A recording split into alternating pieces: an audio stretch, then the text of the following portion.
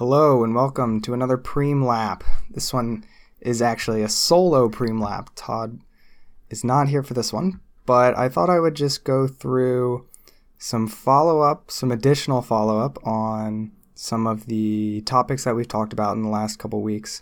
So I had the chance to talk with Professor McDaniel at Kent State University, and I asked him a little bit about some of his studies in single-leg cycling and also on the joint-specific pedaling power paper that he published. And I just wanted to summarize the conversation a little bit and maybe give you guys a little more information on his protocol for single-leg cycling. So to start off, and this is from the VO2 Max episode, specifically I asked him about his thoughts on AVO2 oxygen difference, which essentially is, if you missed the episode, the difference in oxygen from arterial blood to venous blood. Essentially, it's the amount of oxygen that's absorbed into the muscles. And one question that was proposed or is an open research area is this AV diff trainable? So can we increase our ability to absorb oxygen out of the blood into the muscles, or is it sort of genetically defined or defined at some early age and it's no longer trainable for an adult human?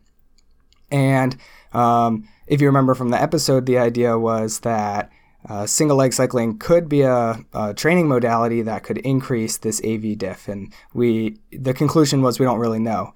And so I asked him, I said, can we train AVO2 with single-leg cycling? And his reaction was probably not. He seemed to align with the meta-analysis that seemed to come to the conclusion that AV diff was not really trainable.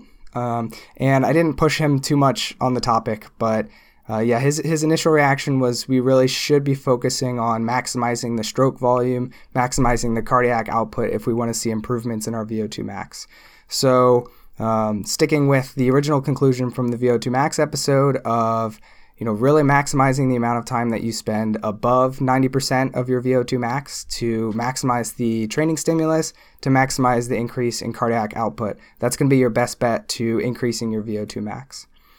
On this topic, though, he had an interesting point, specifically that there are studies that show that professional cyclists, because they are so strong, their heart is pumping so fast, they actually have low oxygen saturation in their blood. So if you've ever been in the hospital, in the emergency room, they put that little sensor on your finger, and that sensor measures your oxygen saturation in your blood. And usually it's 97, 98, 99%. And he said for professional cyclists doing a VO2 max effort, they'll have oxygen saturation levels of 92, 93. And this is the equivalent of them being at 7,000 or 8,000 feet of altitude. And this actually appears to be a big limiter in, very, very well-trained athletes, is that their oxygen saturation is low because they're so strong, their heart is so strong that it's pumping the blood too quickly for the blood to absorb all of the oxygen out of the lungs. And it's just sort of a fun fact. We don't really know enough about how to train that or how to improve that, but it's simply a rate limiting step in the oxygen cycle, is that the blood has to sit right next to the oxygen in the lungs long enough to absorb enough of it. And in the long term, that could be a limitation for human performance. So other things that he talked about were specifically for single leg cycling. You need to use a counterweight. That was a big point that he made. Specifically, if you're trying to do intervals with a single leg, it's really not realistic because the hip flexor will absolutely fatigue. The amount of fatigue that it puts on your hip flexors every time you try and pull it over the top is unrealistic, and you'll never get the right amount of stimulus on the main drivers like the glutes, the quads, the hamstrings. And the counterweight that they use at the lab is a 20-pound weight that they put on the opposite pedal. And it's a custom device. There's no commercially available version of it. And so that's unfortunate. And at this point, single leg cycling is only a research topic. It's not really a mainstream training modality. But I was pointed towards an unpublished study, a study that they're trying to get published. They have to, run through the peer review process, all that stuff. And actually, the study suggests that if you ride a normal ride, but instead of, you have both feet clipped in, but if you only emphasize one leg. So imagine you're on a climb, you put it in a pretty low gear, and you do 80 cadence, and you only use your right leg. And you let your left leg sort of just stay, limp. You don't activate it. That actually very closely simulates a single leg counterweighted in the lab exercise. So the paper was showing that we can simulate single leg cycling just by leaving the other leg passive during regular outdoor riding. And this needs to come through the review process, but this is a potential solution to allow normal users, people without access to the lab equipment necessary to train single leg cycling.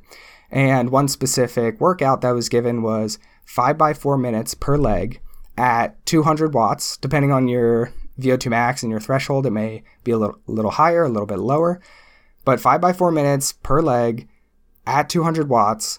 And you would do this on a climb. Hopefully you can get 80 cadence. And essentially you only push down with the one leg, and the other leg you leave passive.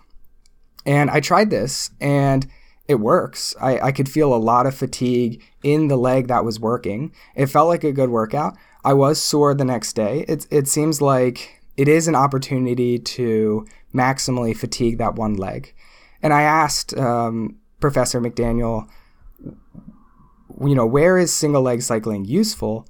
And, we don't see changes in VO2 max as a result of single leg training. And he instantly said, single leg training, the greatest benefit is for threshold efforts and below, tempo efforts, threshold efforts, and also, endurance and ultra endurance efforts. So he believes that, and this is the next step in sort of where he's studying, is we can use single leg cycling to improve our threshold. We can use it to improve our tempo efforts. We can use it to improve our endurance efforts.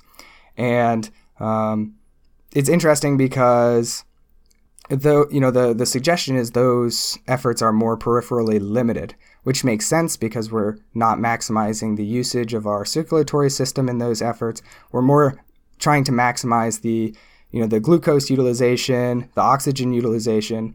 And so, aligning with the studies, that seems to make sense. Also, anecdotally, if he's going to do studies on single leg cycling, obviously he's using it in his own training as well. So his own experience also suggests that these more long-term, 1 hour efforts, 30-minute efforts are benefited by single leg cycling. So if you're interested in doing single leg cycling, I would recommend, I've done one workout so far. This is all kind of brand new information to me.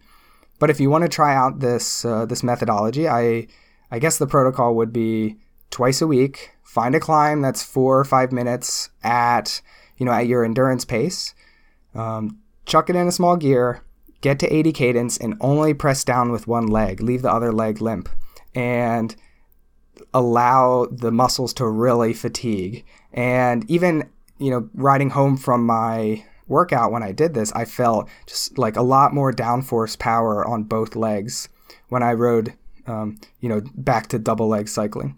So, go ahead, try this out, and get in touch with us on Twitter. We have our email in the description, and let us know your experience with single leg cycling. And hopefully we can all have our secret training technique that the non-listeners don't know about, and we can get a little bit of an advantage over them. So that's all I have for the Preem Lap for today. I hope this information was beneficial. Go do your workouts and go ride your bike.